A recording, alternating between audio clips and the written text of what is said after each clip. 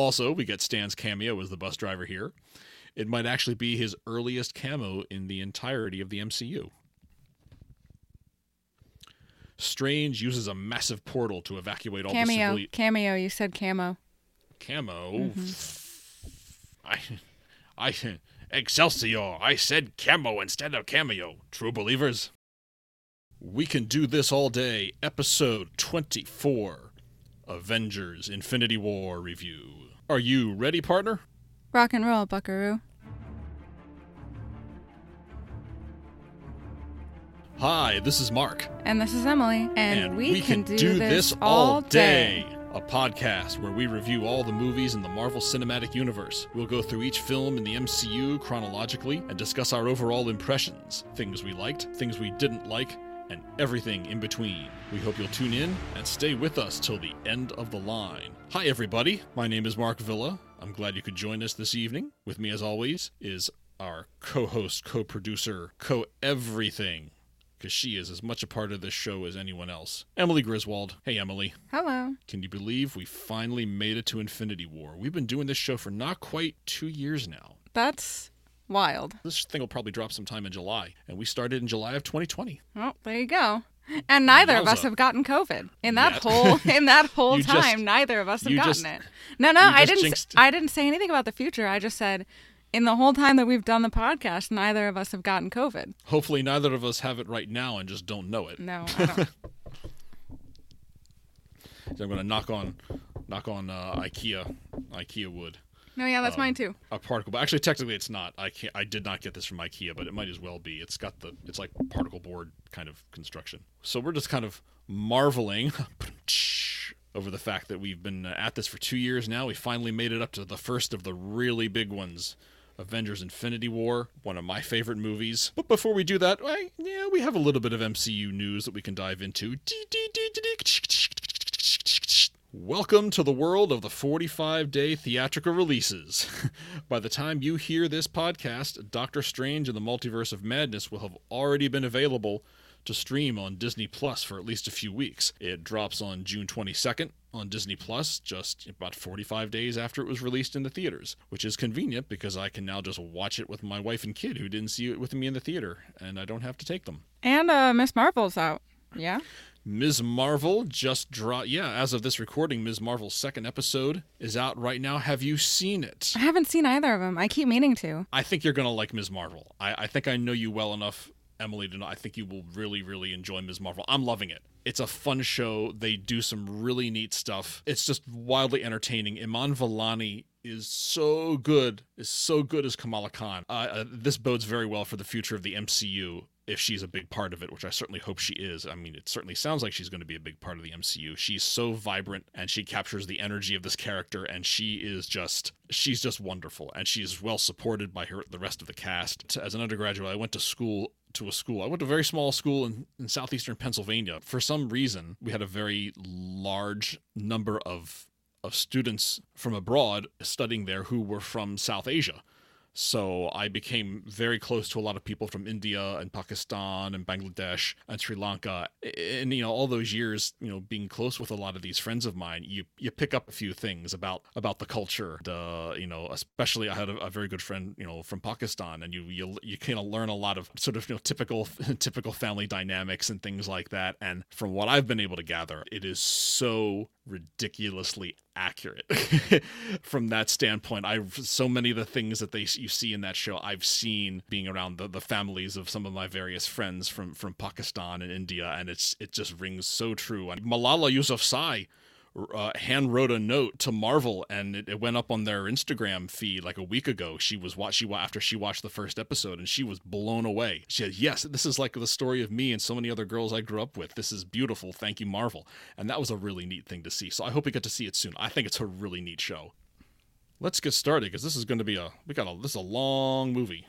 And we got a lot to say. Avengers Infinity War opened in the U.S. on April 27th, 2018, just 2 months after the release of Black Panther. It stars... Here we go. Robert Downey Jr., Chris Hemsworth, Mark Ruffalo, Chris Evans, Scarlett Johansson, Benedict Cumberbatch, Don Cheadle, Tom Holland, Chadwick Boseman, Paul Bettany, Elizabeth Olsen, Anthony Mackie, Sebastian Stan, Danai Gurira, Letitia Wright, Dave Bautista, Zoe Saldana, Josh Brolin, Chris Pratt, Karen Gillan, Peter Dinklage, Palm Clementieff, Bradley Cooper, and Vin Diesel. I literally did that in just one breath. Wow. That is a lot of names. That is a lot of names. The Russo brothers, Anthony and Joe, returned to the MCU after having directed the hugely successful Captain America the Winter Soldier and Captain America Civil War. They are directing this film, which was written by Christopher Marcus and Stephen McFeely, the scribes who also wrote those two aforementioned films, plus Captain America the First Avenger. I'll leave out the fact that they had a hand in writing Thor the Dark World. At the box office, this film had a budget of somewhere between $325 and $400 million. It made more than $2 billion, that's billion with a B, dollars worldwide.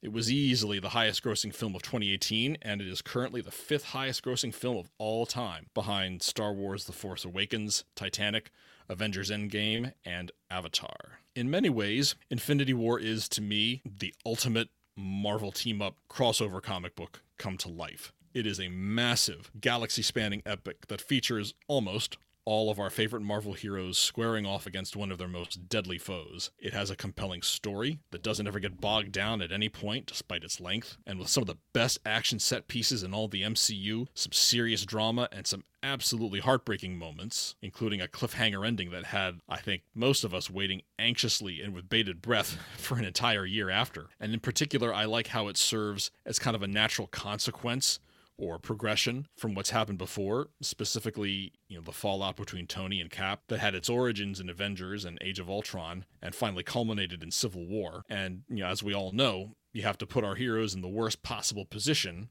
in a story so that you can build them back up and have them triumph in the end. When I rewatched it for the podcast, I don't think I realized just how easy it is to watch. Like, there's a lot going on, like a ton going on. But I remember I reached maybe 45 minutes into the movie, and it did not feel like it had been 45 minutes. It felt like it had been 10. And I didn't feel like I was lost or confused at any point. So I think that's one thing that makes it really good. And I'd kind of forgotten, I think, because the further you get into the more recent movies, they feel like you have to undertake such an event. Like, you have to undertake so much to know what's going on, to understand the backstory, that in my brain, for some reason, I feel like it's not a good rewatchable movie, but it is.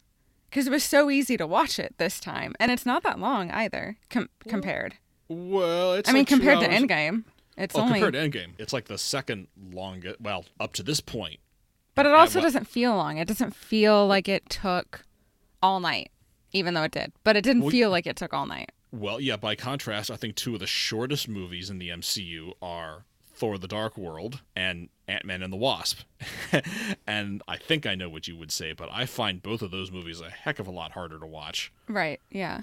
But this one is so easy to watch, yeah. It just flows. And I think that the Russo brothers and Marcus and McFeely, they wrote it. I think they just put together such a really good story. The Russo brothers just kind of are able to execute on a level that makes a 2-hour and 20-minute movie feel like it's over in a heartbeat. I've got this one sitting this has not changed in 2 years. This is sitting at number 3 out of 28, just ahead of Avengers Endgame and just behind Doctor Strange. There are only 2 other movies in the MCU that I like more than Infinity War. That just really says a lot now that we're at like 28 films. I have it at 6 for right now. I have some serious problems with Thanos, this whole thing, for why he's doing what he's doing in this movie. But in general, I think, like I said, it's so easy to watch. And it's one of the few combination movies in the MCU, I think, that puts a ton of different people together up against a baddie and does it really well. I don't feel stressed or frantic while I'm watching it. I don't feel like I'm jumping from place to place. It makes a lot more sense than a bunch of the other combo movies.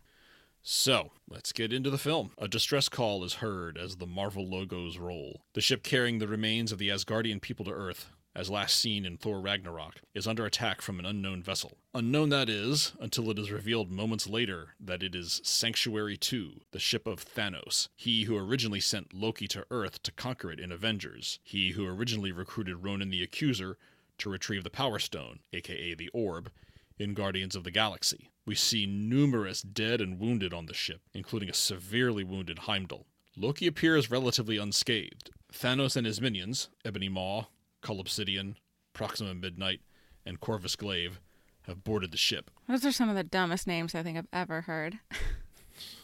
He wields the Infinity Gauntlet, which now contains the Power Stone, stolen from Xandar prior to intercepting the Asgardian ship. After torturing and threatening to kill Thor, Thanos coerces Loki into giving him the Tesseract, which Loki apparently stole from Odin's chambers while he was setting Surtur free to fight Hela in Ragnarok. Out of nowhere, the Hulk attacks Thanos, but is quickly overpowered and subdued by him. With the last of his strength, Heimdall summons the Bifrost, which carries the Hulk away. Thanos then kills Heimdall, as Thor can only watch on in horror and rage. Thanos breaks the Tesseract, revealing the Time Stone, which he promptly adds to the gauntlet. Loki attempts to stab Thanos with his dagger, but Thanos uses the Power Stone to thwart the attack. He then kills Loki, declaring, "No resurrections this time." Thanos then destroys the ship with the Power Stone as he and his minions retreat using the Space Stone. We then see Hulk hurtling through space and landing on Earth, crashing into the Sanctum Sanctorum in New York. Stephen Strange and Wong approach him as he lies in the demolished stairwell of the Sanctum. He transforms back into Bruce Banner, all the while uttering, "Thanos is coming." And to think, only about 15 minutes earlier, we were reveling in the lightness and the triumph of Thor Ragnarok, only to have it brutally ripped away from us and stomped on. Less than 10 minutes into this film, and both Loki and Heimdall are dead. I mean, wow. It makes me wonder how that conversation went down over at Marvel Studios. You know, Kevin Feige calls Taika Waititi and tells him, "Yeah, you know that glorious 2 hours of levity you just gave us? We're going to take a massive you-know-what all over it." It's just an absolutely devastating way to open the film. And I actually kind of love it because it's so damn dramatic. I mean, this is Kevin Feige kind of telling us we're not playing around here. Thanos means business. Also, I love how right before Hulk crashes into the Sanctum, when Strange asks Wong if he wants anything from the deli, but Wong has no money, Wong tells him that attachment to the material is detachment from the spirit, and Strange responds that he'll tell the guys at the deli to make him a metaphysical ham on rye. I just think that's a really funny line. It's very strange, as in very Stephen Strange. So, of course, I have a lot of things to say about Thanos. I'm going to save that. Oh, a warning to the audience. Emily is going to have a lot of things to say. I have a lot of opinions, TM, about... Yes. Ugh. Okay. Anyway, the one positive thing I will say is that I think he's got a couple really great lines. There's a part here when he's dragging Thor towards Loki after Ebony Maw's stupid speech.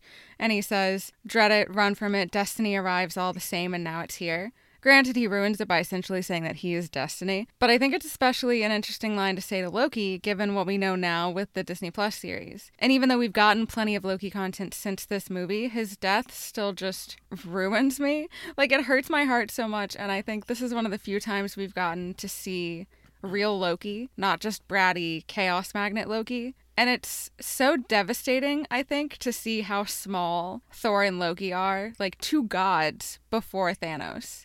Like, even Hulk isn't that big compared to Thanos. Well, and that I think was the whole point of that opening scene, to demonstrate to the audience what a dangerous threat Thanos is. He makes short work of the Hulk. The two strongest Avengers, Thor and Hulk, Thanos wipes the floor with them in a matter of minutes. We don't see him fight Thor, but we can only assume. We can extrapolate from everything we've seen him. He made short work of the Hulk. Well, we see him torture Thor. Yes, that's true. Which is bad enough, I think.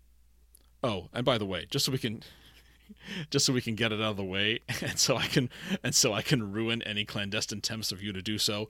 Venom. I was gonna do it. I was just waiting for a good time. I feel I got to derail it. So Venom.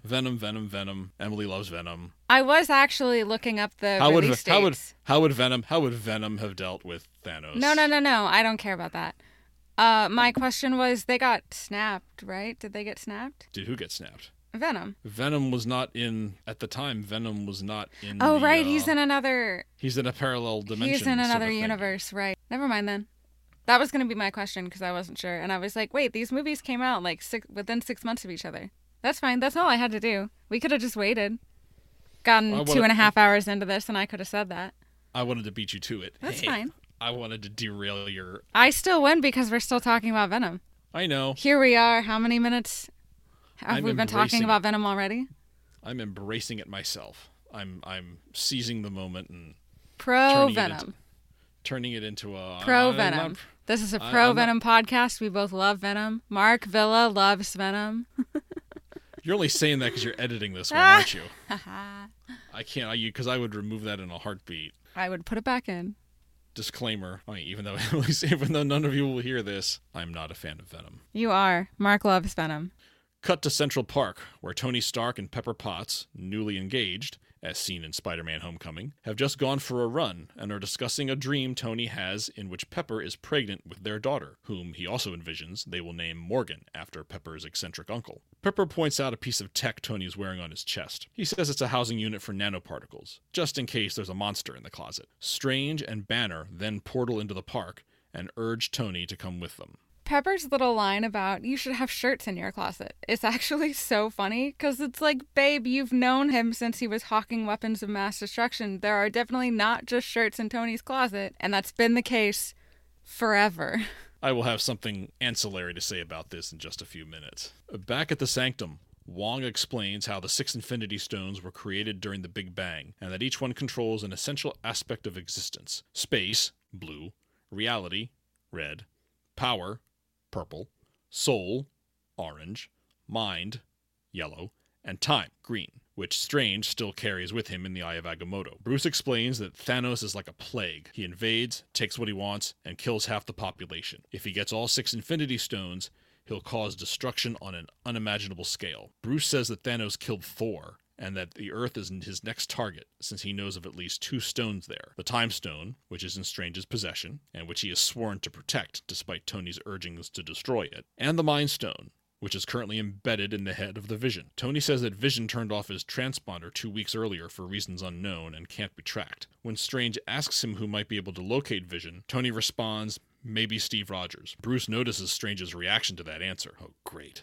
Wondering why that's a problem. Without going into the details of what transpired during Captain America Civil War, Tony tells Bruce that the Avengers split up and that he and Cap aren't talking to each other. Bruce implores him to call Steve nonetheless, with the universe at stake and all that. According to the Russo brothers, the plan was to make it so that if you actually dialed the number displayed on Steve's phone, you'd get a voicemail greeting recorded by Chris Evans. But the Disney legal team nixed that idea, so we never got it. That's too bad. Which is a shame. That would have been fun. That would have been funny. I'm reserving my major rant for Thanos for a different part of the movie. Your major rant. My big one. Thanos. This is a minor one. But I just want to acknowledge first here what a stupid plan this is right off the bat. Also, Strange's hitherto undreamt of line is a line that lives rent-free in my head and has actually destroyed my ability to accept people as normal when they say hitherto. Like, no matter what scenario it is, no matter if, there's a legitimate reason to use that phrase or that word. And also, I love that Tony is so weird about Steve. They're not talking blah, blah, blah, but he's carrying that flip phone with him that only has Steve's number in it on a run with Pepper. As we say in Texas, bless his heart.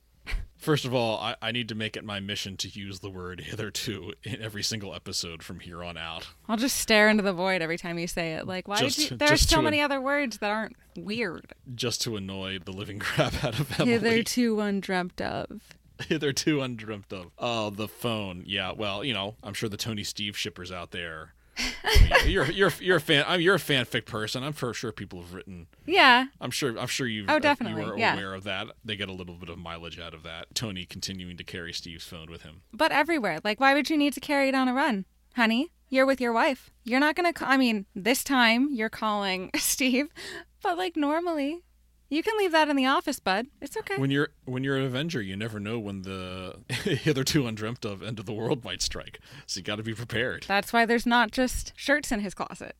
Tony pulls out the flip phone given to him by Steve in the end of Civil War and is about to dial him when he and the others notice a strong gust of air blowing around them and notice lots of people rushing past the front door of the Sanctum. They head out to Bleecker Street and are greeted with pure chaos as a massive Q-ship sent by Thanos is now hovering over them. Meanwhile, in a school bus crossing the Queensboro Bridge, Peter Parker's spider sense, aka his Peter Tingle, goes off, and he looks out the window to see the Q-ship hovering over Manhattan. With the help of a distraction caused by Ned, Peter is able to sneak off of the moving bus, don his mask, and start webbing his way toward the ship. Pardon my French, folks, but it's not quite as funny unless you actually say the word. Holy shit! "We're all gonna die!" They are Ned's only lines in the entire movie, and I love them.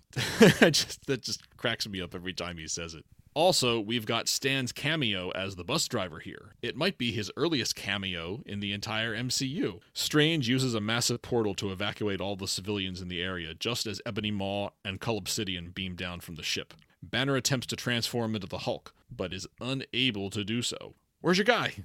"I don't know. We've sort of been having a thing." "This is no time for a thing. That's a thing. Let's go." Dude, you're embarrassing me in front of the wizards. There's just too many good lines in this movie. There's too many good one-liners in this movie. Tony taps the thing on his chest, and it deploys an Iron Man suit composed of nanoparticles. He, Strange, and Wong engage Obsidian and Maw.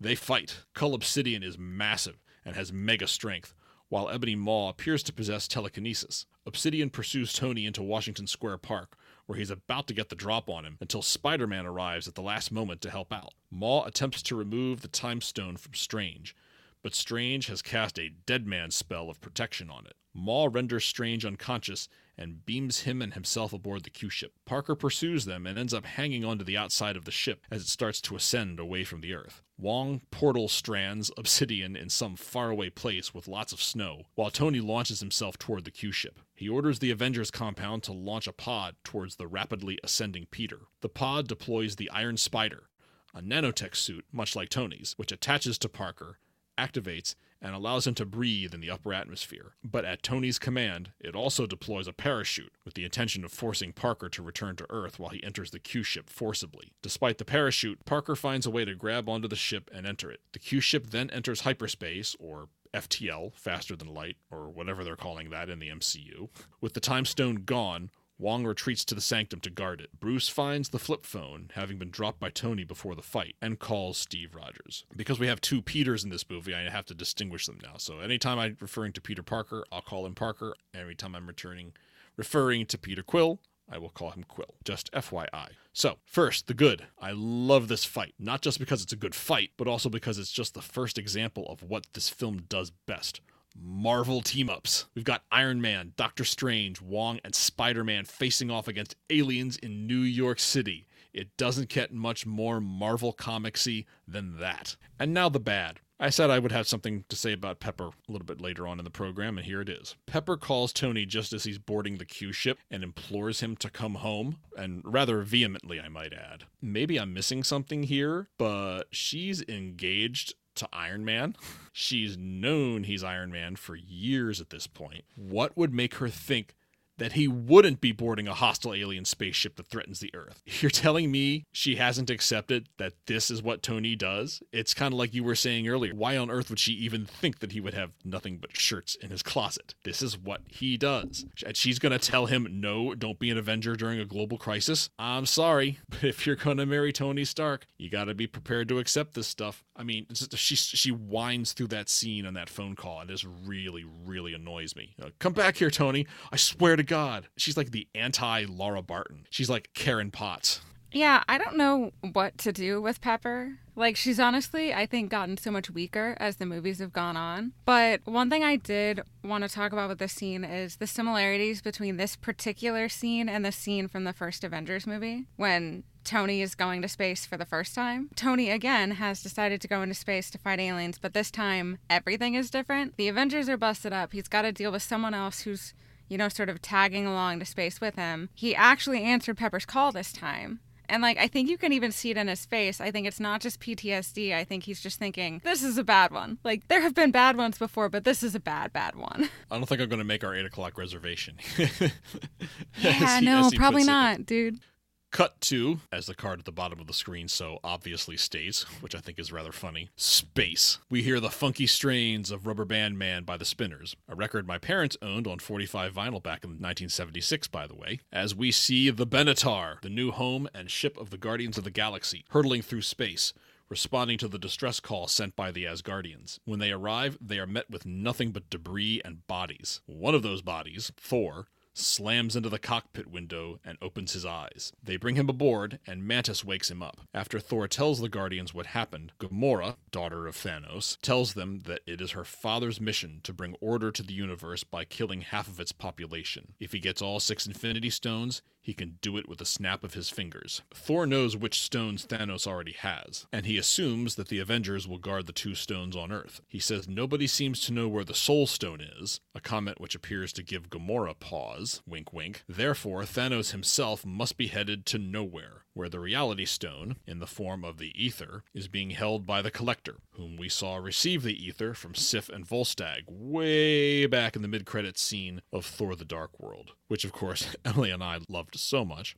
After some brief banter and bickering among the group, this is the Guardians of the Galaxy after all, it's decided that the group will split up. Peter Quill, Drax, Mantis, and Gamora will head to nowhere in the Benatar to try to stop Thanos from getting the Reality Stone, while Thor, Rocket, and a teenage Groot use the Benatar's support pod to fly to Nidavellir, the fabled home of the dwarf king Eitri, who manufactures some of the most legendary weapons in the galaxy, including Mjolnir. Thor hopes he will be able to fashion a weapon with which to kill Thanos. I've said in earlier shows that another reason I love this movie is Drax and Dave Bautista's performance. He gets in some fantastic one-liners in this film, including this scene's now infamous, "He is not a dude. This is a man. A handsome, muscular man. It's like a pirate had a baby with an angel." And as I said earlier in this podcast, this movie is so good with the team-ups. Here we get Thor meeting the Guardians of the Galaxy. I mean, at this point in the MCU, just having that happen on screen was precious to me. Because in the comics, Thor has a significant cosmic presence, and I thought it was a really cool thing to have him and the Guardians teaming up. I think I'm going to say something rather sacrilegious. I think that's the right term. I don't think Chris Hemsworth is that attractive. Oh, my goodness. Wow. I think he has... That's a hot take, if I've heard one. I mean, I think he's not like ugly by any means. I think he's like a 7 out of 10, which I think is still pretty good. He's got great abs, right? And great hair, except for the first Thor movie. I think once he cuts it, once it's shorter, it's good. But in general, like, I don't know. There are other better Chris's. Even within the MCU, there's like 80 million Chris's. There are better ones. You have noted you approve of the shirtless scenes. Well, yeah, of course. Everybody does. I don't know anyone who doesn't. I'm just saying I don't think he's, like, the most handsome. I don't think he's a pirate had a baby with an angel handsome. And yet he gets an obligatory shirtless scene in all of his solo movies he does. All right, well, that's fine. I just wanted to open myself up to the ravages of the internet and say my piece. There goes whatever ratings we had. What? I'm just kidding. We've talked about shirtless Chris Hemsworth before. You have never outright said, quote, Chris Hemsworth is not attractive, unquote. I still said he was a 7 out of 10. Okay. Is that not good? I just think there are, like, 9s and 10s in the universe, and he's just not one of them. Okay, well, I guess I shouldn't be surprised. I mean, we already know who inhabits some of those 9s and 10s. And they're not all Chris's, thank goodness. And I figured none of your 9s or 10s were Chris's. I do think Chris Evans is pretty cute. In Edinburgh, Scotland, Wanda Maximoff and the Vision, now sporting a human-looking exterior, are secretly spending some time together. They've been stealing these moments together for the 2 years since the events of Civil War, and now Vision is contemplating the two of them stealing away together permanently. He has also been having some odd sensations emanating from the Mind Stone as of late. Without warning, they are ambushed by Proxima Midnight and Corvus Glaive, who severely wounds Vision and attempts to forcibly remove the stone from his head. Wanda and Vision fight them off as best they can, but they are overmatched and about to be finished off at the train station. They are saved by the timely arrival of Steve Rogers, Natasha Romanoff, and Sam Wilson, who fight off Midnight and Glaive before they are beamed up to their ship and depart the planet. The heroes board a waiting Quinjet, presumably the same one given to Natasha by Rick Mason at the end of Black Widow, and head for the Avengers compound. This is one of my favorite scenes in the movie for a number of reasons. We get to see what a skilled fighter Wanda has become, and how truly powerful she is. We get to see Cap make a heroic entrance, shieldless though he currently is. We get to hear the opening part of Alan Silvestri's Avengers theme for the first time in a very long time. And it's just a really cool fight, despite the fact that it's kind of short, especially once Cap and company arrive. Natasha skewers Corvus Glaive like a few seconds after she arrives, and the hand-to-hand stuff with her and Proxima Midnight and Cap I think is really, really awesome. I just really like dark and mysterious Cap over Star-Spangled Cap, like, a lot. 4 out of 5 millennials prefer emo Cap over regular Cap.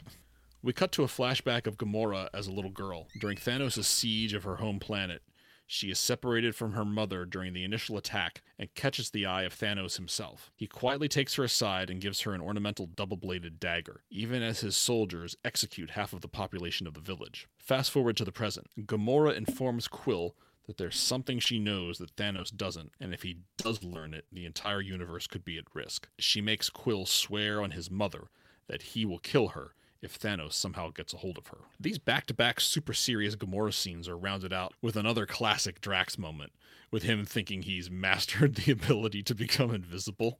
I like how Mantis just comes along and totally bursts his bubble. It's like, hi, Drax! Okay, I can't take it anymore. I'm going to complain about Thanos. Everybody strap in. Here we go, folks. Here we go. The following opinion expressed by Emily Griswold does not necessarily represent that of the staff of We Can Do This All Day. It should. Because it represents half the staff. It should represent all the staff. I think he's stupid. Okay. Thanos. Mr. I took a semester of econ in undergrad, so actually I know everything about resource scarcity, and I most definitely know the exact answer to this problem, and it's a massive universal holocaust. It's the dumbest thing I've ever heard, for one. I have a hard time accepting resource scarcity when billionaires exist. I think the issue is more that we have resource hoarding, and I bet it's the same anywhere in the universe. Second, Kevin Feige said later that it was all life, right? So that means you kill half the humans and half the animals and half the plants and half the fish. So how exactly does that fix the problem? That puts us right back where we started, except the only resources you've got more of is space. Maybe, except the ground is dead now, so growing food is going to be pretty difficult. It's just, for all that Thanos thinks about this, he's never considered the fact that he's just causing massive harm and destruction for no reason. I think the only thing different between Thanos when he was on Gamora's planet and Thanos when he got all the stones is that back then, in the past, he could decide who was worthy, but with the stones, there's no deciding. So what if you end up killing all the scientists, all the doctors, all the farmers? Like, buddy, what are you doing?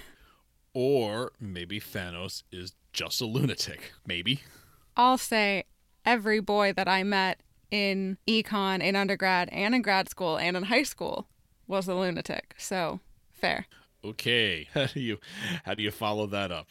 You just keep going. The Benatar arrives at nowhere, which appears to be deserted. Quill, Gamora, Drax, and Mantis make their way to the Collector's lair, where they see Thanos interrogating him for the location of the Reality Stone. Gamora runs out and appears to kill Thanos, but the entire scenario is revealed to be an illusion concocted by Thanos, who had already taken possession of the Reality Stone by the time the Guardians had arrived, and had absolutely destroyed Nowhere in the process. He takes Gamora, but is then confronted by Quill, who reluctantly attempts to fulfill his promise to Gamora to kill her. But Thanos uses the Reality Stone to render his weapon useless. He then uses the Space Stone to whisk Gamora and himself away from Nowhere. Ah, the boyfriend. I like to think of myself as more of a Titan-killing long-term booty call. I just noticed that when the Guardians are sneaking up on Thanos, you can hear him talking to the Collector. And if you have subtitles on, you can see that Thanos is telling him that everyone knows you'd sell your own brother to add another trinket to your collection, which is a nice little touch since we know that the Collector and the Grandmaster are brothers. Kevin Feige hopes to see them in a movie together one day.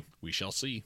At the Avengers compound, Colonel James Rhodey Rhodes is being grilled by Secretary Thaddeus Ross via holoprojection about Vision being last detected over Edinburgh in the rogue Avengers' stolen Quinjet. Rhodey expresses his regret at having signed the Sokovia Accords and tells Ross that if not for the Accords, Vision would be right there. Steve Rogers and company walk in, and Ross takes the opportunity to be a jerk to them. He orders Rhodey to arrest them. Rhodey blows him off and kills the transmission before welcoming his old friends.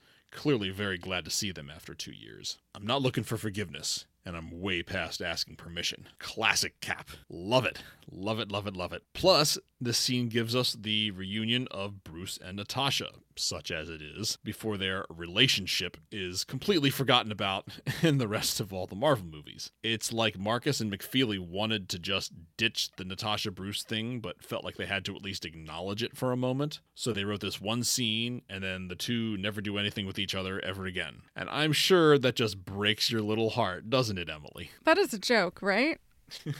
The reunited, Tony-less Avengers start planning how to deal with Thanos when he arrives. We discover that Clint Barton and Scott Lang, as we just saw in Ant-Man and the Wasp, took plea bargains to get them house arrest so they could be with their families. Since her energy output is powerful, and of a type related to the stone, Vision advocates for having Wanda destroy the Mind Stone, even if it means his own destruction. Bruce posits that Vision's whole being is made up of a complex overlay of Jarvis, Ultron, Tony, the Stone, and himself, not just the Stone. Thus, if they could find some way to carefully remove the Stone, a significant amount of Vision might still remain viable. Bruce says he can't do it. Steve says he knows who can. Cut to Wakanda, where T'Challa and Okoye are approaching the inhabitant of a small hut. This one may be tired of war, but the White Wolf has rested long enough. T'Challa has come to present Bucky Barnes with a new vibranium arm, and to let him know that a fight is on its way to Wakanda.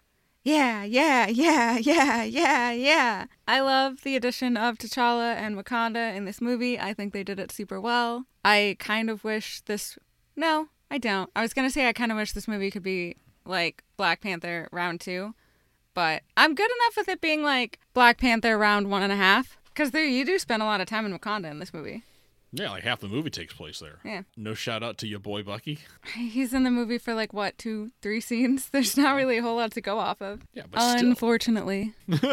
Aboard his Q-ship, Ebony Maw tortures Strange in an attempt to get him to relinquish the Time Stone. On a level overlooking all of this, Tony, Parker, and the Cloak of Levitation find each other and work on a plan for rescuing Strange. Tony blasts a hole in the hull, blowing Maw out into space, while Parker keeps Strange from flying out too. The Q-ship is on autopilot back to Thanos. Strange wants to head back to Earth, but Tony thinks they should bring the fight to Thanos for the element of surprise, if nothing else. The two argue momentarily, and Strange ultimately relents, but he makes it clear that he will do anything to protect the Time Stone, including sacrificing Tony and Parker. Tony acknowledges this, then turns to Parker and formally dubs him an Avenger. I think we talked briefly about this during our Doctor Strange review, about the impending clash of two of the biggest egos in the MCU. Well, the wait is over, folks. Honestly, I love that Strange and Stark hate each other, immediately.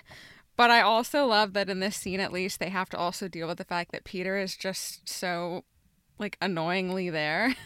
I think if Peter weren't there, they'd be throwing hands. But because he is, it almost feels like they think they have to be professional about things. I also really like how Tony knights Peter into the Avengers. That always makes me laugh. Aboard Sanctuary 2, Gamora tells Thanos how everything she hates about herself she owes to him, starting with the murder of half of her home planet. Thanos insists that it was a small sacrifice so that the rest could live fruitfully, and that he is the only one who recognizes that his mission is the only thing that will save the universe, instantly reducing demand for resources by killing half of its population. It's a simple calculus, he says. He's so dumb. It's so frustrating.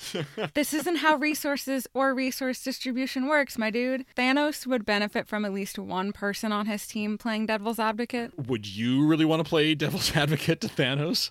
You know what? I would. Have you met me? Oh, God. Thanos then tells her that he knows she found the Soul Stone and kept that information from him. He takes Gamora to a chamber where Nebula is suspended in the air, many of her pieces separated from her. Thanos uses the stones to torture Nebula by ripping those pieces away from her. Gamora continues to deny. Thanos forces Nebula to show a video image taken of the two sisters discussing the location of the Soul Stone, including Gamora's revelation that she knows where it is. He tortures Nebula even more. Gamora finally cannot bear the horrific screams coming from her sister, who is essentially being drawn and quartered. So she breaks down and tells Thanos that the Soul Stone is on a planet called Vormir. Another really strong outing from Zoe Saldana as Gamora. Absolutely no question in my mind that she consistently offers a solid performance every single time. Her work in Guardians 2 and this are particularly noteworthy. Such a complex character with so many dimensions to her, and Saldana, shows us every one of those aspects very believably. But I also have to give a shout out to Karen Gillan as Nebula. We'll see more from her later in this film and in Endgame, but for now, man, can she give an absolutely unbelievably chilling, blood-curdling scream. As Thor, Rocket, and Groot continue in their pod towards Nidavellir, Rocket, who apparently has his doubts, has a little heart-to-heart with Thor in an attempt to probe his mental state and see if he's really up to the challenge of Thanos. Thor takes Rocket on a tour of all of his recent losses, but assures him that revenge has cleared his mind and will keep him sharp. This just might be the best scene in the entire film for me. It also just might be the single best Thor scene Chris Hemsworth has ever done. It's like the logical continuation of his introspective scenes in Ragnarok, only the stakes and circumstances are obviously much higher and more grave this time around. He says that he's 1,500 years old and that Thanos is just the next in a long line of people whom fate has destined him to smite. And what if you're wrong? Posits Rocket. And then Thor replies, "Oh, that if I'm wrong, what more could I lose?" It's a really powerful moment that highlights just how fatalistic, dare I say, resigned Thor has become in this film. This is the first moment that he's had to grieve in the entire film after everything that's happened, and he is clearly still processing it all. Another thing I love about this scene, Rocket sits and listens. No backtalk, no snappy comebacks. He just listens quietly. One thing that's interesting about Thor, I think, is the darker his story goes, the funnier and more absurd everything else becomes. Like with Ragnarok, there was so much color, so many tricks and games, and so much just general chaos compared to the first two movies when the story was lighter, I guess, like easier to get through and easier to handle. And the more it becomes like traumatizing, the sillier everything else gets. I guess I'm a little confused. Would you say Ragnarok was darker or lighter? Because I thought lighter. Like his story is becoming darker. Like the whole thing about his dad dying and Hela and the idea of Ragnarok, but the story, the movie itself was so absurd and like entertaining and funny. While it felt like the first Thor movie and Thor the Dark World, the movies felt darker, but the storyline, like what was happening to Thor, wasn't as intense. Gotcha. He was kind of less heavily invested. Yeah, I guess so.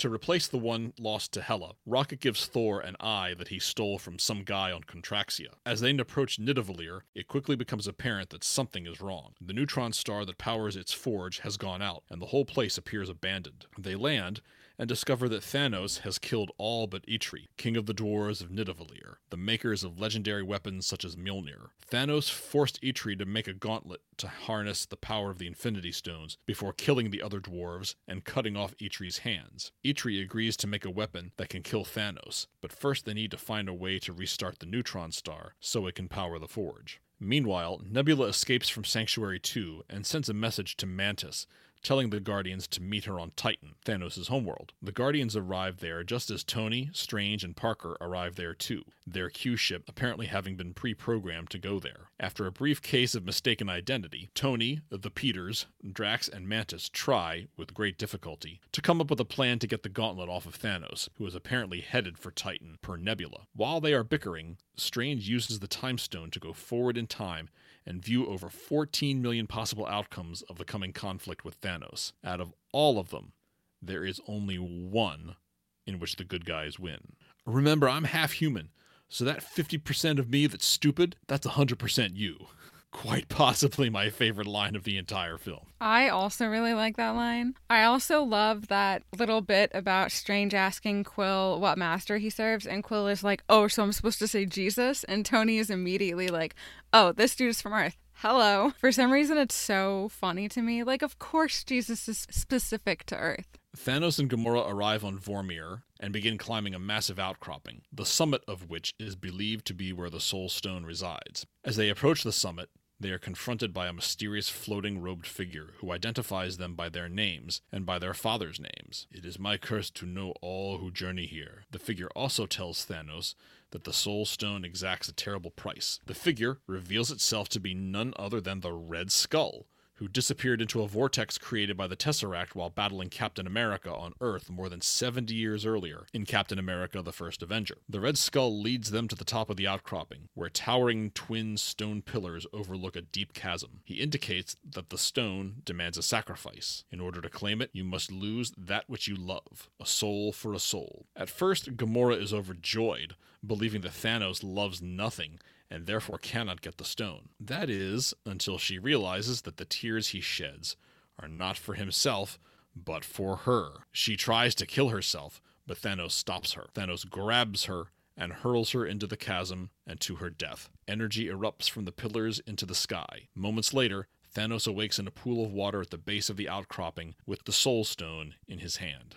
I don't know. There's a part of me that wants to call BS on the Soul Stone here. So it knows that Thanos genuinely loves Gamora, or so I would presume, if it's going to let him have it. Yet from everything we know, he has this sick twisted relationship with her based on fear, control, and intimidation, which hardly sounds like real love to me.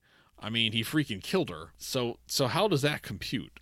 I just don't understand how the stone works. I mean, you have to kill the person you love to get the stone, so somewhere within him, the love must be real, or at least he thinks it's real, which is powerful enough. If the only person Thanos actually loves other than himself is Gamora, and the Soul Stone sees that, it doesn't really matter if Gamora or the audience thinks that's true.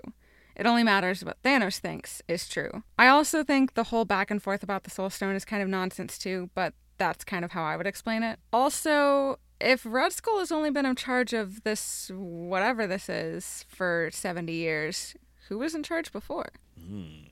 Questions. I still think that they're going to touch up on this at some point, on Disney Plus perhaps. I'm still holding out hope that we'll see Chris Evans as Cap one last time in a Cap Returning the Infinity Stones series on Disney Plus or something like that, in which we get the full story behind the Red Skull. Cap, Natasha, Sam, Wanda, Vision, Rhodey, and Bruce land in Wakanda and are greeted by T'Challa, Okoye, and Bucky. They take Vision to Shuri's lab, where she determines that she can remove the Mind Stone from his head, but it will take time. We can't skip over my second favorite line, which is when T'Challa and Okoye are talking about opening Wakanda, and Okoye says this wasn't exactly what she had in mind, and T'Challa's like, well, what did you want? And she goes, the Olympics, maybe a Starbucks. Emily loves her Starbucks. And the Olympics. Oh, that's right. I understand all of the various moral quandaries about the Olympics. You don't have to remind me. But I really like the Olympics. What would I have liked? I don't know. Are there comic book shops in Wakanda? I wonder. I'm sure. There's Wakandan comics. There have to be. That would be really cool. Wakandan comics. That would be awesome. So it'll take Shuri some time to get the Mind Stone out of Vision's head.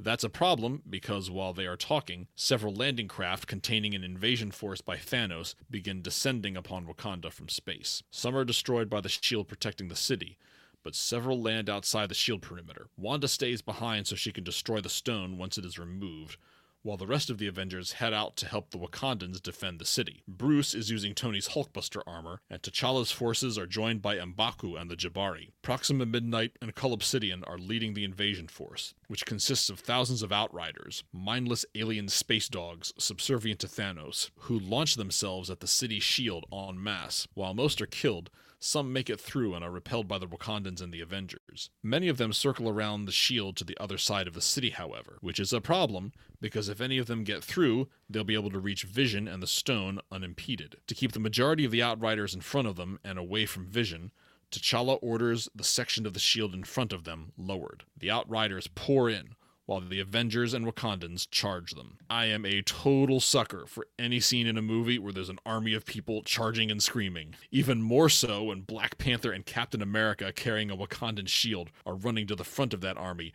to deal out some punishment. I approve wholeheartedly. Meanwhile, on Nidavellir, with Thor and a very large rope acting as a grappling hook, he and Rocket are able to use the pod to restart the Dwarf Star and the Forge. Unfortunately, the iris that regulates the entry of starlight into the Forge has broken and won't let anything in. Thor has no choice but to hold the iris open himself for the few minutes Eitri needs the heat from the star. He does so, letting the neutron star's energy pass through the iris and him and into the Forge, melting the Uru, which is, for all you non-comics fans, the metal from which Mjolnir was made. After only moments of being subjected to the full energy of a star, Thor lapses into unconsciousness and is blown into the Forge, his body charred to a crisp. The melted Uru flows into the mold and hardens. Eitri breaks the mold, revealing the head of the axe Stormbreaker. Only a finished axe will save Thor, so Groot wraps one of his arms around the axe head and chops it off, forming the handle. The finished axe begins to crackle with lightning and levitate as Thor slowly begins to move one of his hands. Cut back to Wakanda, where the heroes are being overrun by the Outriders. Suddenly, Rocket, Groot, and Thor, now wielding Stormbreaker, which can summon the Bifrost, arrive in Wakanda. You understand, boy, you're about to take the full force of a star. It'll kill you, only if I die. Yes, that's what killing you means. I love that. Thanos arrives on Titan and is greeted by Doctor Strange, sitting in what appears to be the ruins of a city. They chat for a bit, Thanos telling Strange how this, Titan, his home planet, was once a paradise, and that when it faced extinction, he offered up a solution, genocide, He was, of course, labeled a madman, and before long, his world died. Now he pledges to use the Infinity Stones to make half of the universe cease to exist with the snap of his fingers. Insert another rant from Emily right about here. Just 2 things this time. Only 2? Only 2? A, yeah man, nobody wants to be genocided, duh. And B, what do you think Thanos would do if he ran into a planet or society that didn't have resource problems? Like, essentially a utopia? Do you think he'd still cut them in half, or do you think he'd leave it be? Okay, wait, actually, hold on. I have a third. C, I guess. Do you think Thanos would accept someone being killed for the sake of someone else to live? Like, if it came down to him living or someone else, would he take the hit? I'm guessing probably not, but like he's so convinced that it's just numbers that's the problem. So at some point, he could be the person that's one too many. It's like, Bob Jones or whatever, the cult leader that's willing to sacrifice everybody else, but when the opportunity presents itself for themselves to be sacrificed, they conveniently find a way to not let that happen. Well, because they're the prophet or the god or whatever.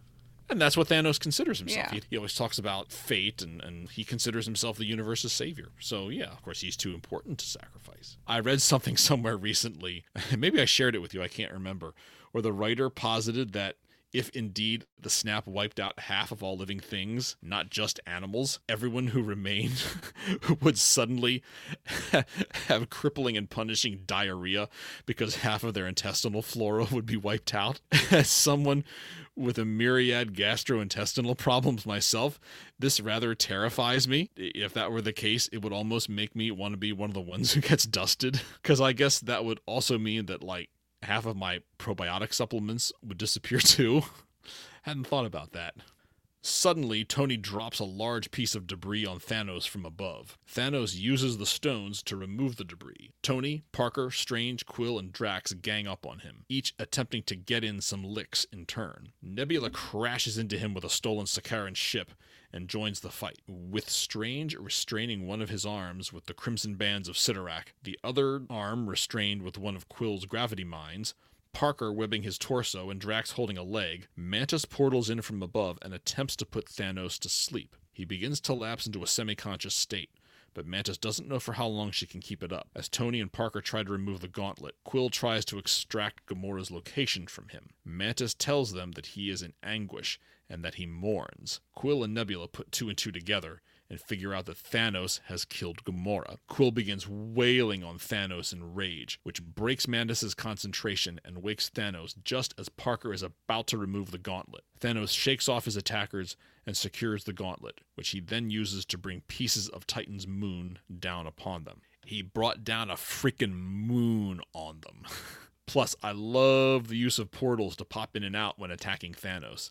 And I really love that scene where Quill is hopping on Strange's shield discs. I thought that was awesome. I really like the scene for Quill. I think Chris Pratt does mad/dark stuff really well. I think we may have talked about this before. I also think it's interesting to see Tony try and stop Quill from freaking out. Like in the past, Tony would do exactly what Quill is doing, has done exactly what Quill is doing.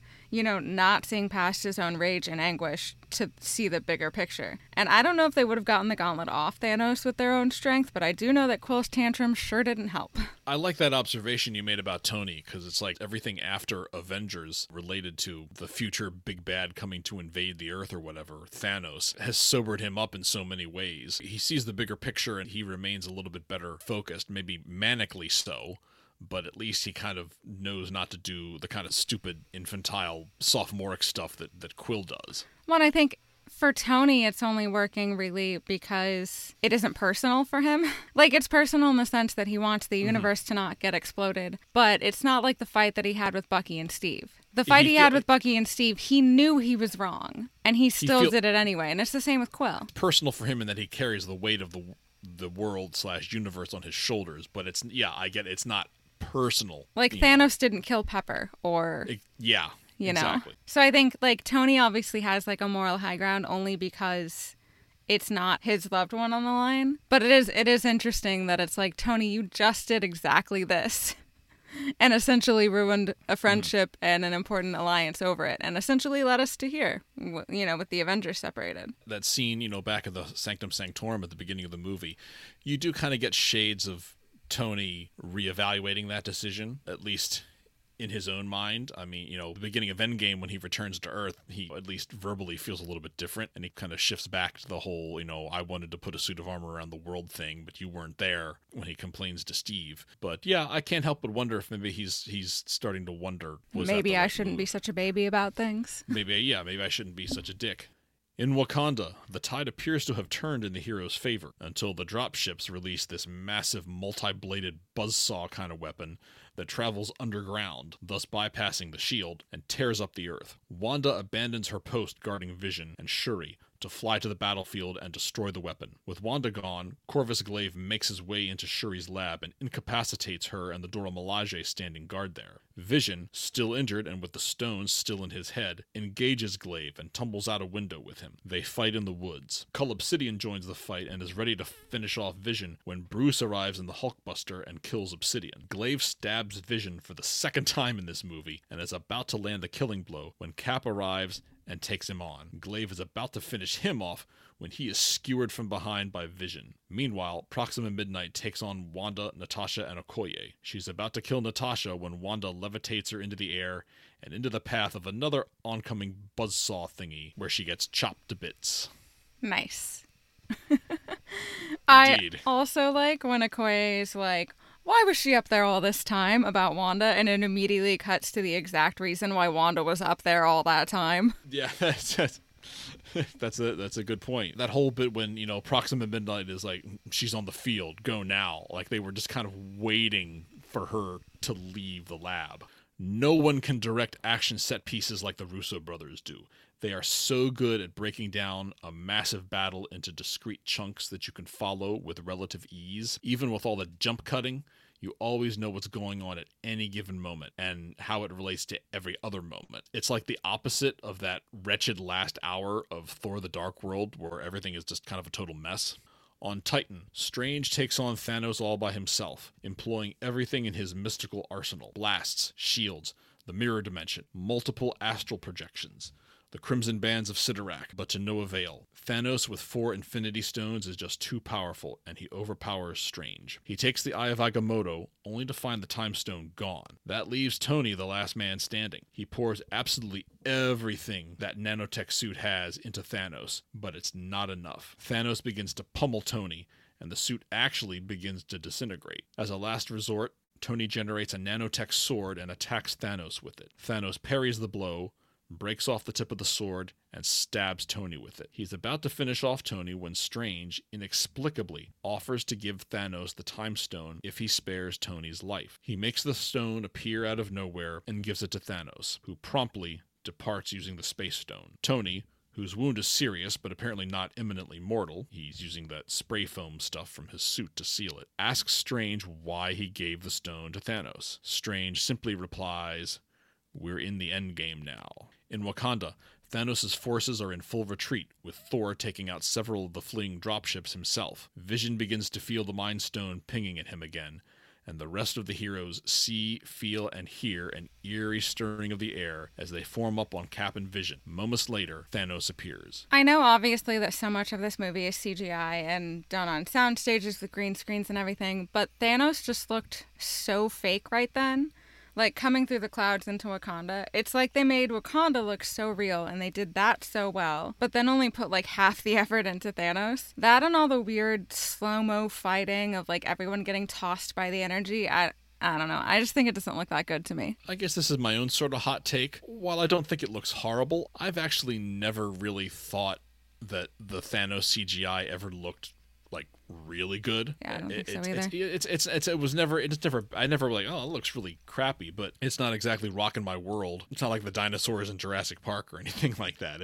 I just kind of accept it. It's like, okay, yeah, it's Thanos. He doesn't look like amazing to me. I don't know. Maybe that's not a hot take. I don't hear a lot of people ever talking about that. It's like, okay, I know it's Thanos. He looks cool enough, but I just, it still looks very obviously animated to me.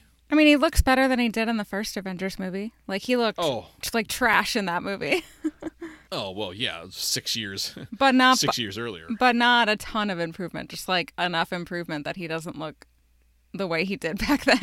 Vision implores Wanda to destroy the Mind Stone before it's too late. Although it absolutely guts her, Wanda reluctantly complies and begins to fire her energy at the stone in Vision's head while the rest of the Avengers try unsuccessfully to fight off Thanos. With no one left to defend her, Wanda fends off Thanos even as she works to destroy the stone. Vision tells Wanda that he loves her before the stone shatters, causing a massive explosion in the forest. You know, if we ever do a top 5 saddest moments in the MCU, I would be hard-pressed to not include that one. The sheer anguish on Elizabeth Olsen's face just kind of speaks volumes. Despite Vision's sacrifice, it seems for a moment as if the universe is saved, but then Wanda, already devastated by what she's just done, can only watch as Thanos uses the newly acquired Time Stone to reverse her actions and rip the Mind Stone from Vision's head. Vision's body turns gray and goes limp as Thanos completes the Infinity Gauntlet with the Mind Stone. Obviously, Thanos is awful and terrible in general, but interpersonally, like out of all of his one-on-one interactions, I think this one by far is the most awful. To say that he understands what Wanda has lost, whether or not he really loved Gamora, and then to rewind time only to kill the person she just killed to try and stop him, I think stuff like this is what makes him truly awful and evil. That he's just like, oh, I sympathize with you, tee, but I'm still gonna rewind time and kill your guy to get what I need. Oops. It's so awful. Not awful in a bad, but awful in a like, wow, that's so evil. No, he's a lunatic. I mean, clearly anyone who proposes genocide as the solution to overpopulation and scarcity of resources is a certified nutjob. Suddenly, Thanos is hit with a bolt of lightning from Thor flying above, who then hurls Stormbreaker at him, impaling him in the chest. Thor lands and drives the axe further into Thanos' chest. Thanos, seemingly defeated, looks at Thor and tells him that he should have gone for the head. Thor can only look on in shock as Thanos snaps the fingers of his gauntlet hand. There's a blinding flash of light. We then see Thanos standing in shallow water, in a place bathed in orange-reddish light. He sees a very young Gamora standing in the structure on her homeworld where he first met her. She asks him if he did it, and he replies in the affirmative. What did it cost? She asks. Everything, replies Thanos. Cut back to Wakanda, where the Infinity Gauntlet and large portions of Thanos' body appear severely burned. He uses the Space Stone to teleport away. Stormbreaker falls at Thor's feet, as the sound of distant thunder can be heard. As the Avengers look around in bewilderment, Bucky turns to dust. On the field of battle, M'Baku watches as Wakandan warriors begin turning to dust and Wakandan aircraft crash into the ground. A horrified Okoye sees T'Challa turn to dust. Rocket watches Groot turn to dust. Wanda turns to dust as she hovers over Vision's lifeless corpse. We see Rhodey calling out to Sam, just barely missing Sam turn to dust. Cap, Natasha, Rhodey, Bruce, and Rocket gather around Vision's body, completely unable to process what's just happened. On Titan, Mantis says she senses something happening, then turns to dust, followed in rapid succession by Drax and Quill. Strange calls out to Tony and tells him there was no other way, before turning to dust himself. Parker staggers over to Tony, sensing that he's next. He tells Tony he's sorry, before turning to dust. He did it, mutters Nebula, as she and Tony sit down in shock, unable to do or say anything else. I don't want to go, Mr. Stark. I don't know what's happening. I don't want to go.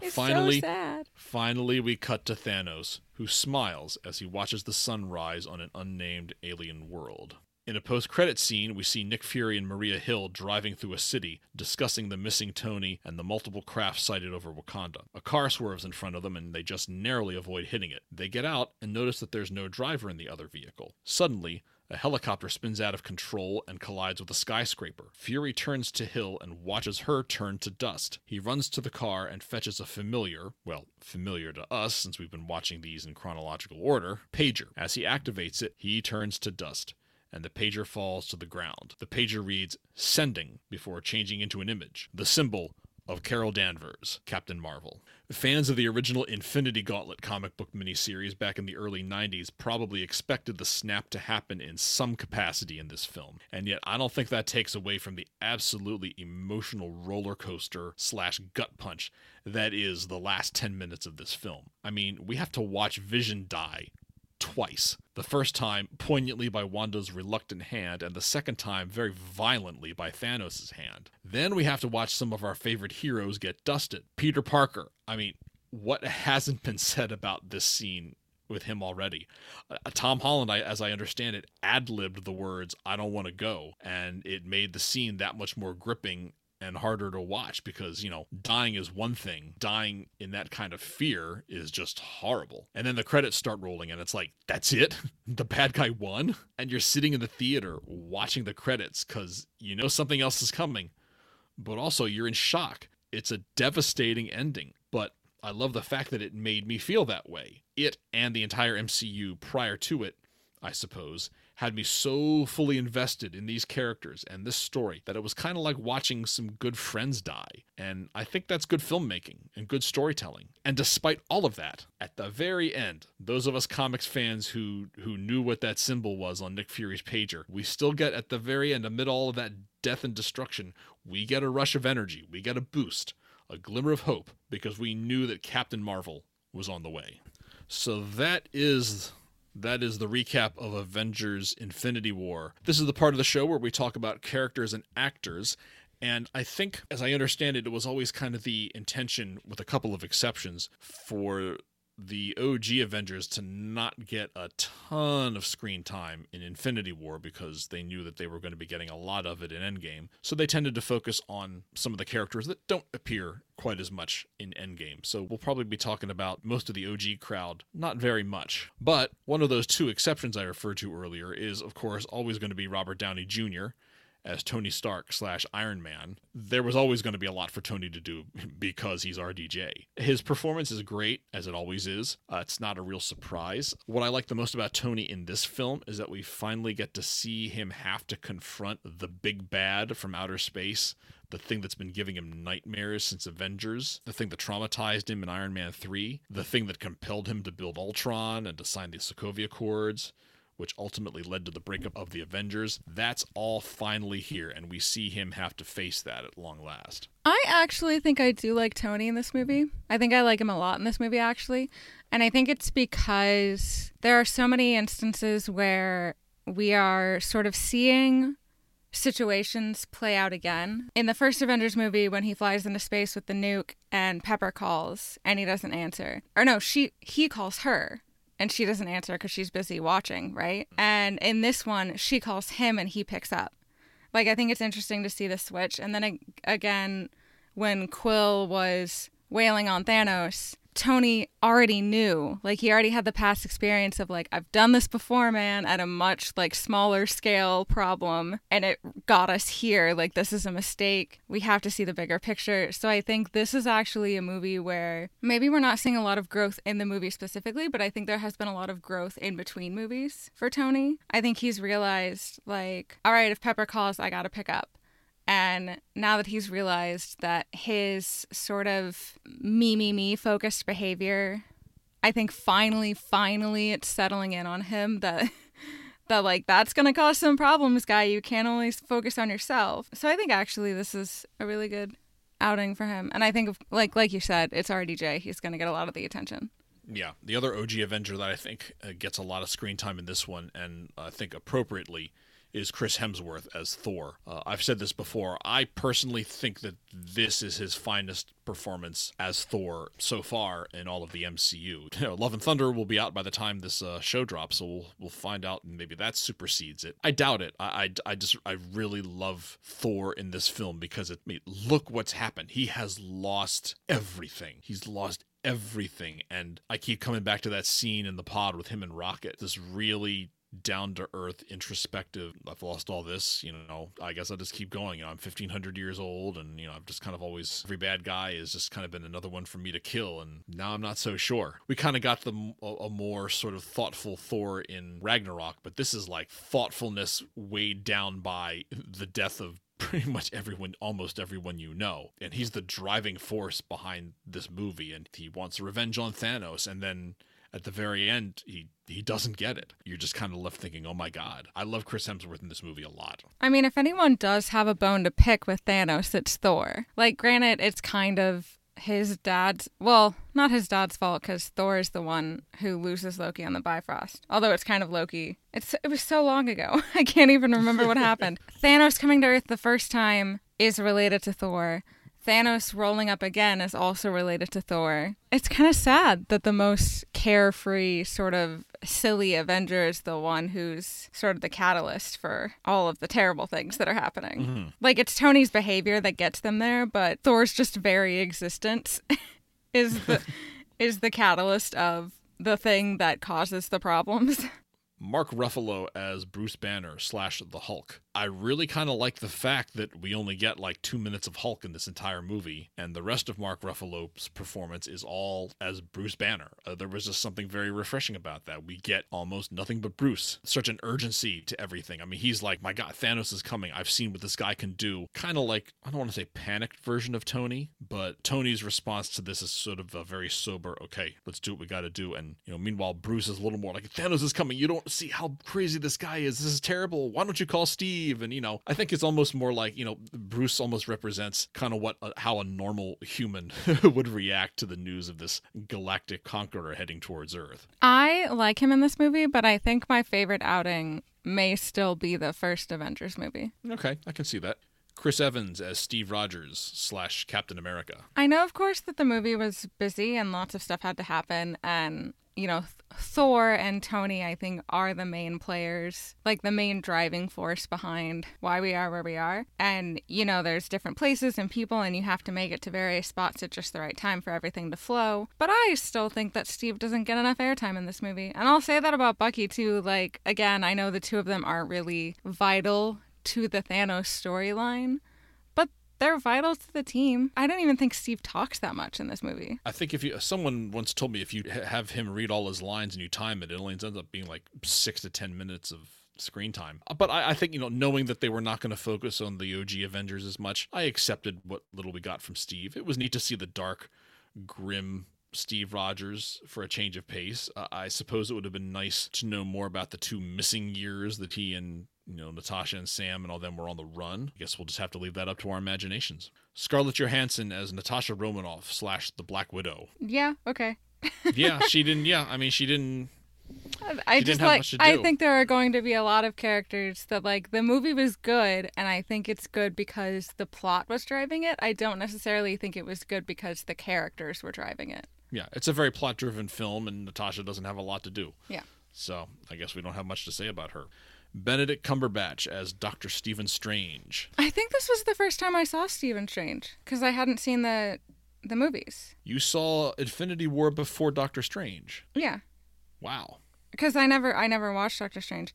And I think that may be the reason why I liked him in this movie a lot. I liked that he was sort of an antagonist to Tony, and because I didn't know anything about his background, but also just because I kind of really like the dedication to the Time Stone. It would be harder to understand that he would give it up.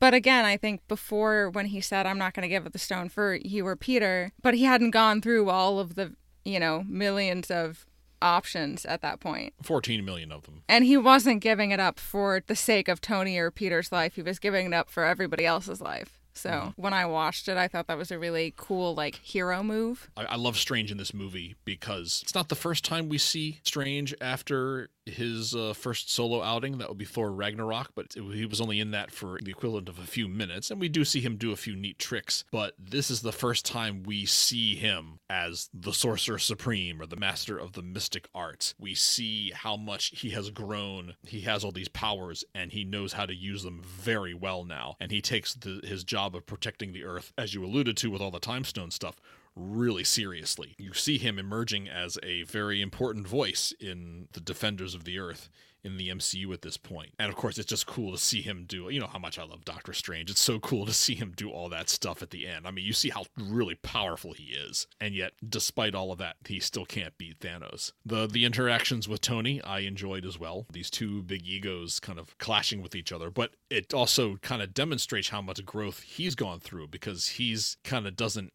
act as much like Tony anymore because he realizes he can't afford to for the sake of the world and the universe, while Tony still just kind of is Tony. And it's like suddenly, Strange tends to be the adult in the room, which I find rather amusing. Don Cheadle as Colonel James Rhodey Rhodes / War Machine. I like that he stood up to Ross. I like that he stood up to Ross too. The one thing I notice about Rhodey in this movie, the very first shot of him when he's talking to Ross, and he just looks so defeated. I mean, the look on his face is just like everything is just turned to complete crap. And then after he blows off Ross and he greets Cap and Natasha and Sam, and it's like his whole demeanor just changes. He kind of regrets signing the Sokovia Accords. He's realizing that may not have been the best move. And then when he sees, his old colleagues come back, I mean, it's like there's a smile on his face. He looks really, really happy to see them. Tom Holland as Peter Parker / Spider-Man. Why don't you start? I'm not going to say much because, to be honest, he also isn't in the movie a ton. But I think one of the lines we didn't talk about that I really liked was when Tony finds out that he's stowed away on the Q ship. He's like, you can't be a friendly neighborhood Spider-Man if there's no neighborhood. And It kind of passes it off as a joke.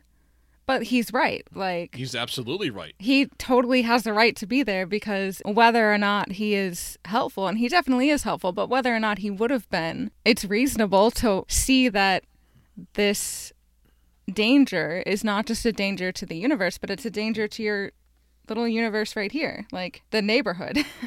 Yeah, and I think Tony realizes that. Probably knew that all along anyway. I mean, he was ready to make him an Avenger in Homecoming. Yeah, I think Tony recognizes kind of quietly that Peter has a lot to contribute. Chadwick Boseman as T'Challa / the Black Panther. We don't see a whole lot of Black Panther in this movie. Obviously, he plays a very important role. It's his sandbox that gets played in for like the entire last third of the film. It also kind of, as I was watching, I got kind of sad because like this is like the last major live action on-screen appearances of Chadwick Boseman in the MCU before he passes. That's going to be the case for a long time coming. I do like you're in Wakanda now. Thanos will only find dust and blood. Paul Bettany as the Vision. I just think Paul Bettany looks really nice.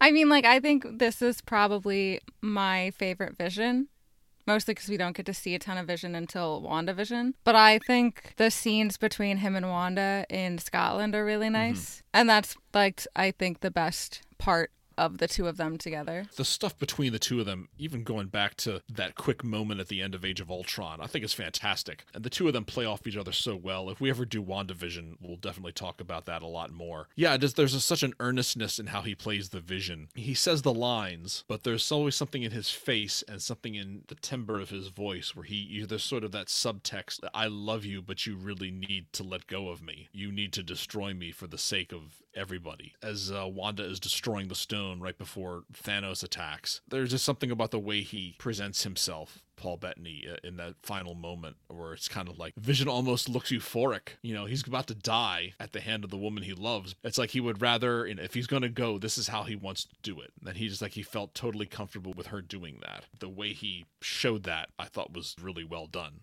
So, we might as well go on to Elizabeth Olsen as Wanda Maximoff. I think the only thing I don't like about Wanda and Vision is that I don't really know how they ended up together. Did I just forget how it happened, or he saves her in Age of Ultron? Well, yeah, okay, so did Clint. And they kind of have that moment. It's in the comics. You have to just sort of put together 2 and 2 by the time you get into Civil War that the two of them have somehow bonded, and just sort of grappling onto that brief moment in Age of Ultron where he saves her. Because I really like her. Like, I pretty much always think she's good. But the one thing is that I don't understand really how her and Vision got to that point. For her to be like so absolutely dedicated to him. Mm-hmm. And, and now we've seen Doctor Strange in the Multiverse of Madness. And it's like, yeah, I get it. Like, I understand that you love him, but like you love him. Mm-hmm. I think Elizabeth Olsen is fantastic. I mean, she's great. She's great. I don't know, just her performance, I buy it. I understand what you're saying. It almost seems like too much. But you ask yourself, God, why does she love him so much? And I guess you could, from a logical standpoint, step back and ask yourself that question. I see Elizabeth Olsen's performance, and it's like, I don't know, she just sells it to me. For whatever reason, she really, really is totally dedicated to Vision, and she loves him more than anything on Earth, which kind of makes sense. She's lost everything herself. And so Vision is kind of, more than anyone else, he's kind of reached out to her and tried to be a part of her life. So I kind of get it. Even if it doesn't make sense intuitively to me, she just sells it. I think she sells it really well. I mean, she just looks so pained in Wakanda at the very end when she has to destroy the stone. And then after Thanos does his thing, this sign of a phenomenal actor. Anthony Mackie as Sam Wilson, a.k.a. the Falcon. You don't really see much of Mackie in this one, unfortunately. What little you saw, was fun, and at that point, he was getting ready for his own show, so here. Sebastian Stan as Bucky Barnes / the Winter Soldier. Yeah, I mean, at least we got to look at Sebastian Stan a couple times. And his flowing locks. Mm-hmm. And his new arm. And his new fancy arm. I do like that scene between him and Rocket, where Rocket's like, how much for the gun? And he's like, no, or the arm? Or what, like... He's like, how much for the gun? It's not for sale. How much for the arm? He just kind of looks at it. Oh, I'm totally getting that arm. I think that's funny every time. Danai Gurira as Okoye. She's great. All the time. Love her. No notes. Everything's good.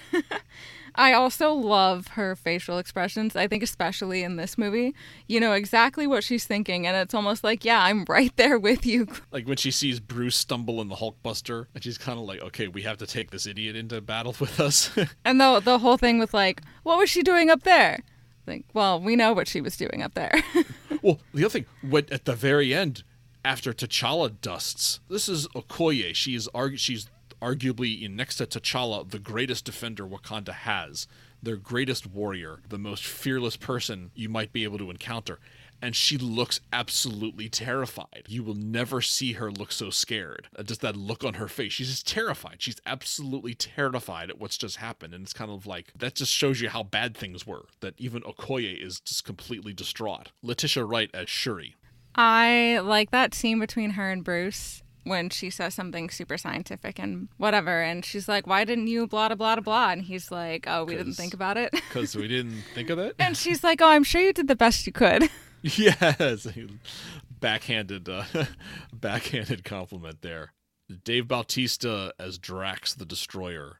I think I've already said pretty much everything I need to say about Drax in this movie. I think this is one of his best outings because he gets some great lines. You were imitating the God-Man.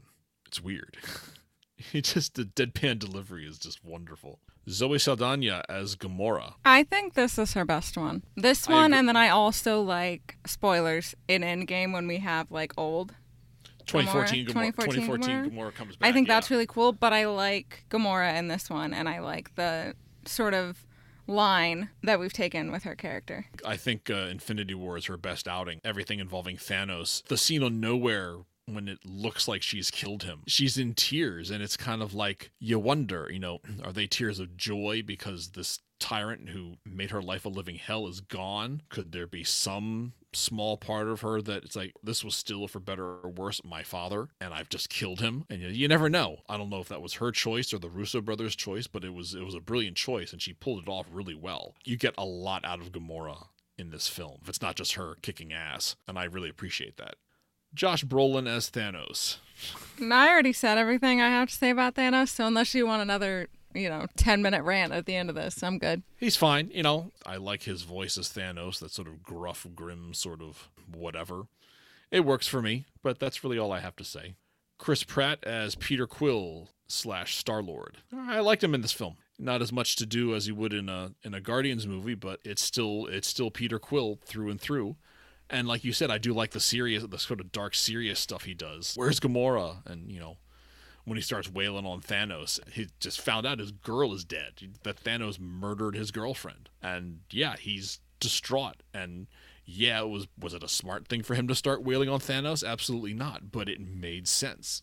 Karen Gillan as Nebula. I think the only thing that stands out, which unfortunately isn't really part of Karen Gillan being an actor, it's CGI, but seeing Nebula being tortured, for some reason I just don't. I'd like to know more about Nebula, Gamora, and Thanos, only because I don't understand why he's so partial to Gamora. When he, if he made Nebula, why wouldn't he then also love her? He's so absolutely awful to Nebula. I think the thought is, as I understand it, that he kept adding on pieces to her because she wasn't good enough for him. The reason that she is that way with all those enhancements is because he keeps trying to make her better, and every enhancement he makes never seems to do the trick. And as such, she's a disappointment to him, which is the most irrational, typical Marvel bad parenting TM. But yeah, she's she screams really well. I mean, that torture scene is still hard for me to watch. It's just, she pulls that off really well. Peter Dinklage as Itri. I suppose it was inevitable that we would see a Game of Thrones person show up in the MCU before Eternals. There you have it. Of course, I'm sure the irony is not lost on people of, Peter Dinklage playing someone physically larger than like everybody else in the movie. Palm Clementieff as Mantis. I like Mantis. I love Mantis. I mean, she doesn't get. She's growing on me for sure. What is it? Kick names. I was just thinking that. I was like, what did she say? How did she say it? Kick names, take ass. Yeah. Isn't that it? I think it's kick names, take ass. Yeah. Hi, Drax, when he's trying to do the invisible thing. Bradley Cooper is Rocket. It's Rocket. Yeah, okay. That scene that I love with Thor in the pod so much between him and Rocket. You still need Rocket. Rocket is, equally part of that scene. It was a nice kind of against the type of the character kind of thing for him to be asking the introspective, kind of touchy-feely questions for once and just kind of not being a smartass. It was kind of a nice little character thing to see Rocket actively decide, I think I need to talk to this guy. And he becomes an active listener, which is not a characteristic that you would associate with Rocket. Vin Diesel is teenage Groot. Well, Groot. I am Groot. I'm Groot. Miscellaneous stuff. I usually talk about the music. It's great to have Alan Silvestri returning to the MCU, his first score since the original Avengers film. It was great hearing some of those themes. This is one of my favorite film scores of all time, only to perhaps be outdone by the Endgame score that he does. Should we go ahead and bring it on home before all of our equipment dies? Uh-huh. Well, we finally made it. We got through a very long movie and a very long podcast. What's your phone at? Mine's at 7%. Mine's at 19. I did bring in the charger for the laptop. But that's as low as mine's ever gotten on one of these episodes. Phew, we made it. And my voice held out. Thank you all for listening. Next up, as far as we know, the big one. Episode number 25 coming up next. Avengers Endgame. We knew Infinity War was going to be a big show. This one, of course, will be even bigger. And I think Emily and I are a little wiped. So we're just going to go ahead and bid you all a good evening. Stay safe. Take care. Thank you for listening. And we'll see you in the end game. Later. Have a good night.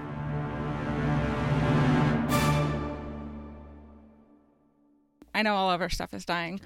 What's the song that we meet Peter Parker in Civil War? Oh, I like that song too.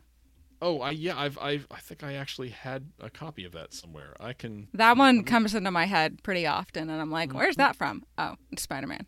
I can find that in a moment. I promise I can. Isn't it Left Hand something, probably? Yeah. Tom Holland Spider-Man song. Come on, music. Google. No, it's in.